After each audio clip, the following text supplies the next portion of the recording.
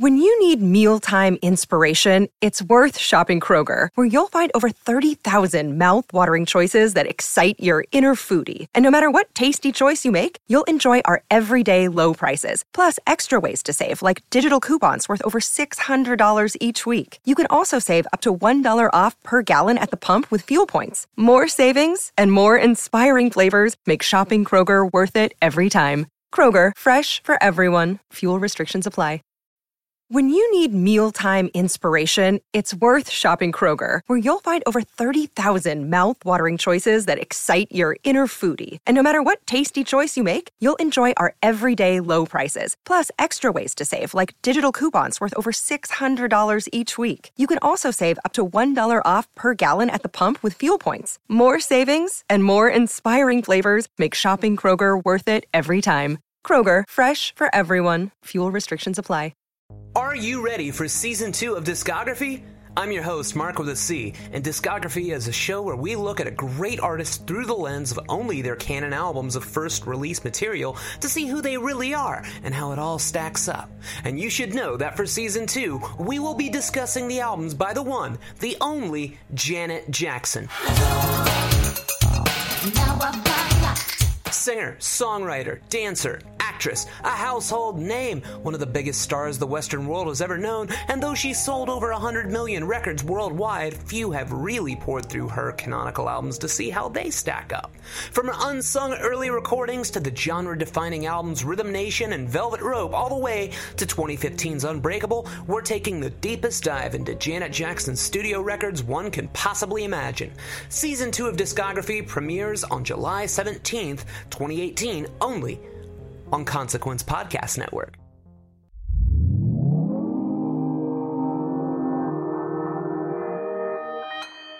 Consequence Podcast Network.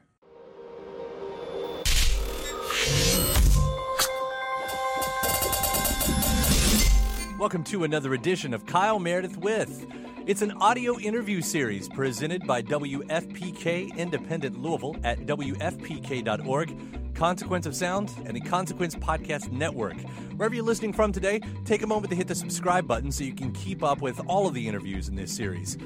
I'm Kyle Meredith. Today my guest is Alice Merton, and it has been an exciting last couple of years. For Alice, we'll catch up with what life has been like since her worldwide smash single No Roots has happened, and how it's led up to the upcoming record that's coming out next year called Mint. We'll also get into the backstories of her latest single, Why So Serious, how it relates to record labels and press and fans, and how being someone that has no roots has given her more of a worldly outlook on what's going on in politics.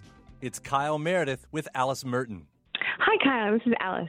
This is my first time being able to talk to you. I've been looking forward to this for a long time, ever since we started playing No Roots, which I guess was 2017, when it seemed like most of the world kind of caught up to that one over here in the States.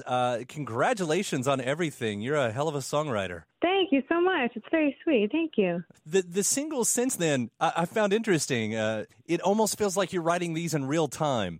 Like maybe these singles are a reaction to what's happening throughout all this process. And I guess what I'm saying is none of these sound like they were pre-No Roots. Is that the way it's been so far? Actually, yeah, that's exactly how it's been. I don't really write about anything other than what I'm experiencing from like the day to day. So it's been really interesting because when we released No Root, there was a lot of obstacles we faced just after that and before that as well. And that's a lot of like what I've been writing about. And I kind of love writing in the moment and releasing them, actually, like not waiting 3 years and then being like, this song should go well now. So that's kind of how it's been up to now, and how this album is kind of structured. I feel like we're along for the journey in that sense. It's a really fun way to. Oh, nice. Yeah. Are there any songs from pre-No Roots that will see the light of day eventually? Were there any in the back catalog? You're like, I still need to put that out at some point. Definitely, yeah. There's actually three or four of them that are going to go on the album. But yeah, no, there's still definitely some from the back catalog, or that happened while I was writing No Roots as well. So that kind of came about from a similar feeling. Now, with being so, we're trying to be in the moment with your songwriting, did those songs sound any different now than when you wrote them, as far as how you hear them and how you experience them now? Not really. They actually, I love capturing the moment that something happens and then having the right soundtrack that kind of fits that moment and not really changing too much of it, because otherwise the memory is kind of different, like it's like you're altering the memory, which I didn't really want to do. So whenever I write a song, and when we start producing it, I like to make sure that it really has that nostalgic feeling of in that moment. So that'll all lead up to Mint, which gets released. Is it later this year or early next year? Early next year. So January 18th. Why Mint? What's the story behind the title? Well, I was actually thinking for a very long time how to sum up everything that's happened in one word. And it was really, really difficult. And I'm really not sure how it happened, but I just kind of woke up one morning and I knew that it was supposed to be called Mint. Like, it was just one of those things that felt very natural. It was the same when I was writing No Roots or when I was writing a lot of the other songs, that just, it's not a process where you really needed to think about it. It's like, it was just like, okay, this is what it's going to be. So that's what it was like with Mint. And that's why I was just like, you know what, maybe there's no thinking involved. Maybe I just need to call it Mint. And obviously if I went back and looked at the past, or at my past, there's a lot of like associations I have with mint, whether it was actually like mint was one of the very first kind of plants I played with as a child. I used to make like perfume out of it, and I'd call it like mint perfume. And that was like, I didn't even know it was mint back then until I found out, like I asked my parents, I'm like, what is this? And so that was kind of when I grew up in Canada. And then, I don't know, it's come to me in so many different forms. Like even before a show, I often feel very nauseous. And the only thing that will help me is either mint gum or mint tea or something with mint, because it's the only thing that calms me down. So I don't know. They're like these little clues that kind of like came to the fact that I was just like, okay, I'm going to call it mint. No, if the universe is pointing to it, you listen to the universe. Exactly. They say an artist has their entire life to think about that first record. When the success happened, did you have to rethink about what this record might sound like? For whatever you had in mind when you started writing those first songs, if you did have a full album in mind at all, versus, then No Roots happens and Lash Out, has its own success. And of course, now we're on with Why So Serious.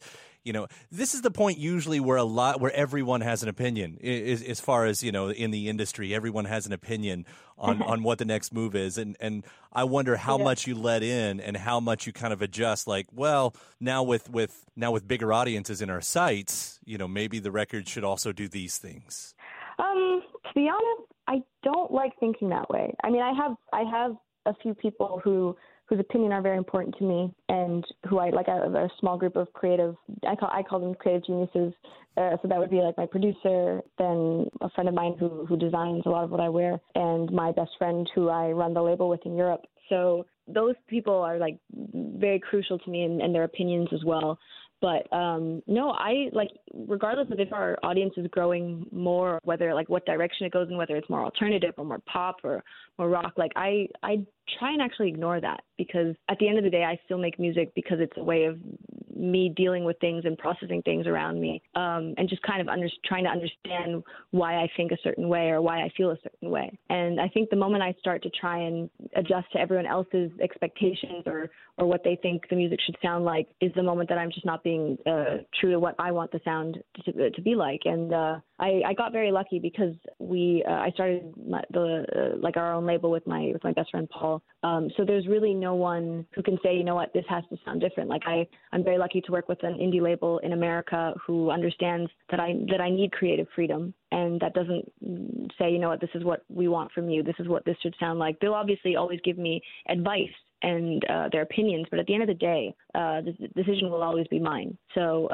it could be a good thing, it can also be a bad thing, but it's just the way I'm doing things at the moment. The new single is sort of a reaction to a little bit of that, right? With Why So Serious? Yeah, actually, yeah. Well, the thing is, shortly after No Roots kind of reached its peak in Europe, I was getting asked a lot from like European interviews. They were like, so do you think you're going to be a one-hit wonder? And I just came back to the studio, and I remember just saying to my producer, why are they like this? Like, why can't people just accept that people want to make music because it's fun and because it's a way of expressing yourself? And I came up with the idea of just saying, you know, like, why so serious? Why do we take things so seriously in life? Like, why do we get so lost in our problems and just not enjoy the fact that we get to I get to travel the world and see beautiful places. I get to play my music in front of people every night, and that's what really kind of inspires me and makes me very happy. So it was something I wanted to remind myself of. That's a sort of a rude thing to ask an artist, right? Like, do you think you'll be a one-hit wonder? Oh, you would, yeah. That's not the first time that's happened. Like there's always those kinds of questions where they're very direct, and but you know what? That's just the way it is. Yeah, like that. I mean, that's just like, hey, do you expect to fail and never be able to do any of this again? Because well, I feel like people want. I for some odd reason I always feel like people kind of are waiting for you to fail. They want to see what it could be like for you to fail, which is why it's fun to kind of prove people wrong, or just kind of do what you want to do and not feel obliged to fill everyone else's expectations, but just live the way you want to be living. And that's what I want to do with my music. And I'm very happy if people like it, they want to sing along or dance along to it, but I can't ever imagine myself just trying to write a song so I know that the majority of people would like it. I mean, it in some sense, I don't know. It feels like to me it would have been nice when Lash Out did find its own feet and you were able to go, see? Not just one. Yeah, no. Well, every song is different, and every song also grows differently, which is also really interesting for us to watch as well. Like with each song, I found it very fascinating because we're learning so much each time we release something. Like because we're our own label, for us it's a new experience every time. So I don't know. I like watching the different growth and how each song develops, because each one develops completely differently. It also looks like it's kind of giving you access to some, really successful co-writers as well with these songs. Does that make it easier than solo writing? Do you enjoy, one or the other? I've done a few co-writes. I've been very lucky to just it's mainly like kind of producers I work with. So I don't really like working in a team of like 5 or 4 co-writers. It's just normally me and my producer. So in Berlin, it'd be Nico, who I do a lot of my work with. Then very fortunate to work with Dave Bassett and John Hill, which is wonderful. They're 2 great producers. But other than that, I haven't actually done that many co-writes. Well, what about the new guest spot? I'll bring that in because that was cool. Tom Odell, working with him on Half as Good awesome. as You. Yeah, that was cool. What's the story there? He's always, I met him at a festival in Germany about a year ago, and we both really liked each other's music.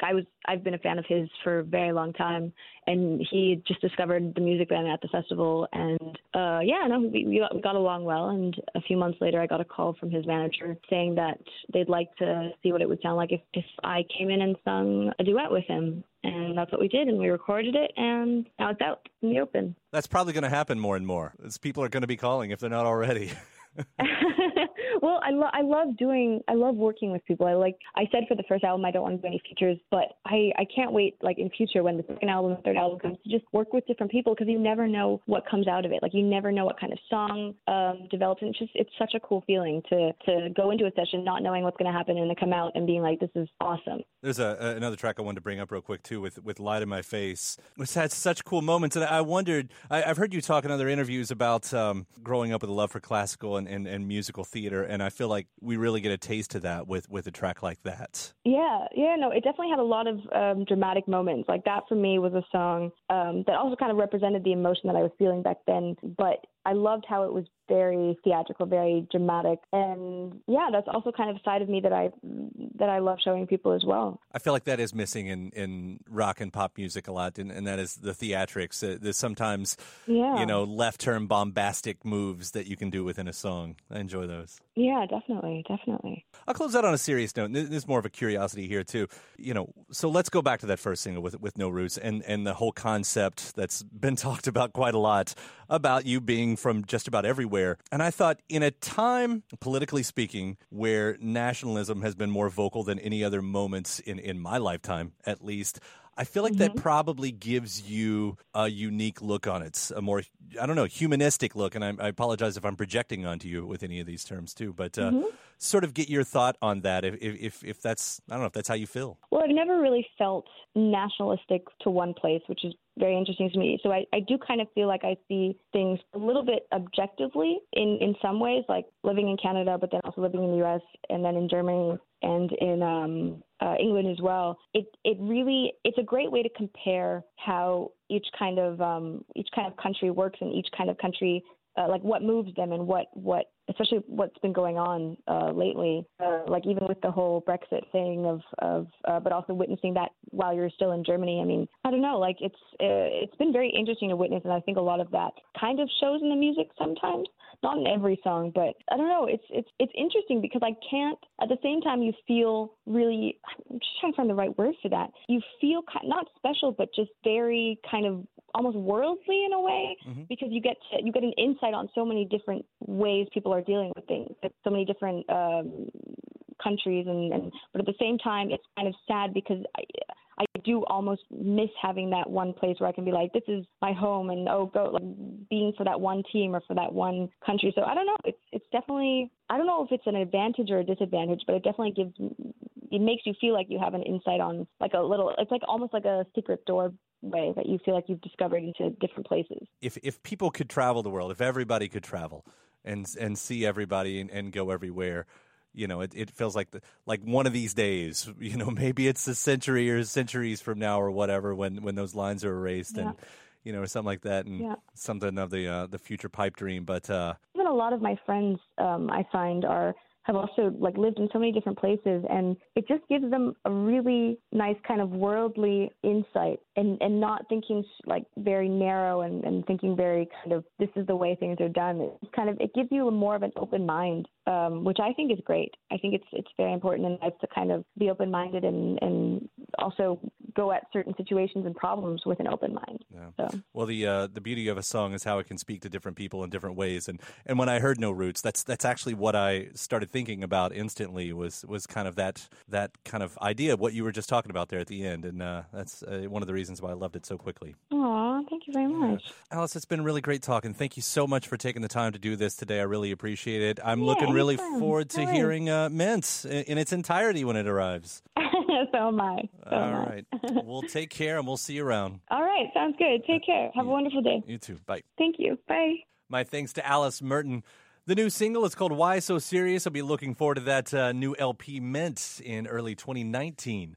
If you haven't already, hit that subscribe button right now, please. So you can keep up with all of the interviews that we got going out here, whether you're listening on YouTube or iTunes or Podchaser, wherever you're getting it from. Subscribe, give it a rating, then leave a review. After that, you can head to WFPK.org.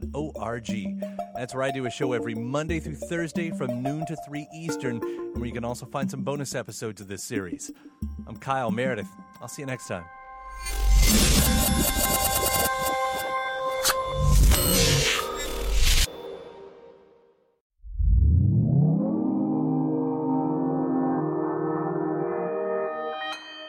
Consequence Podcast Network.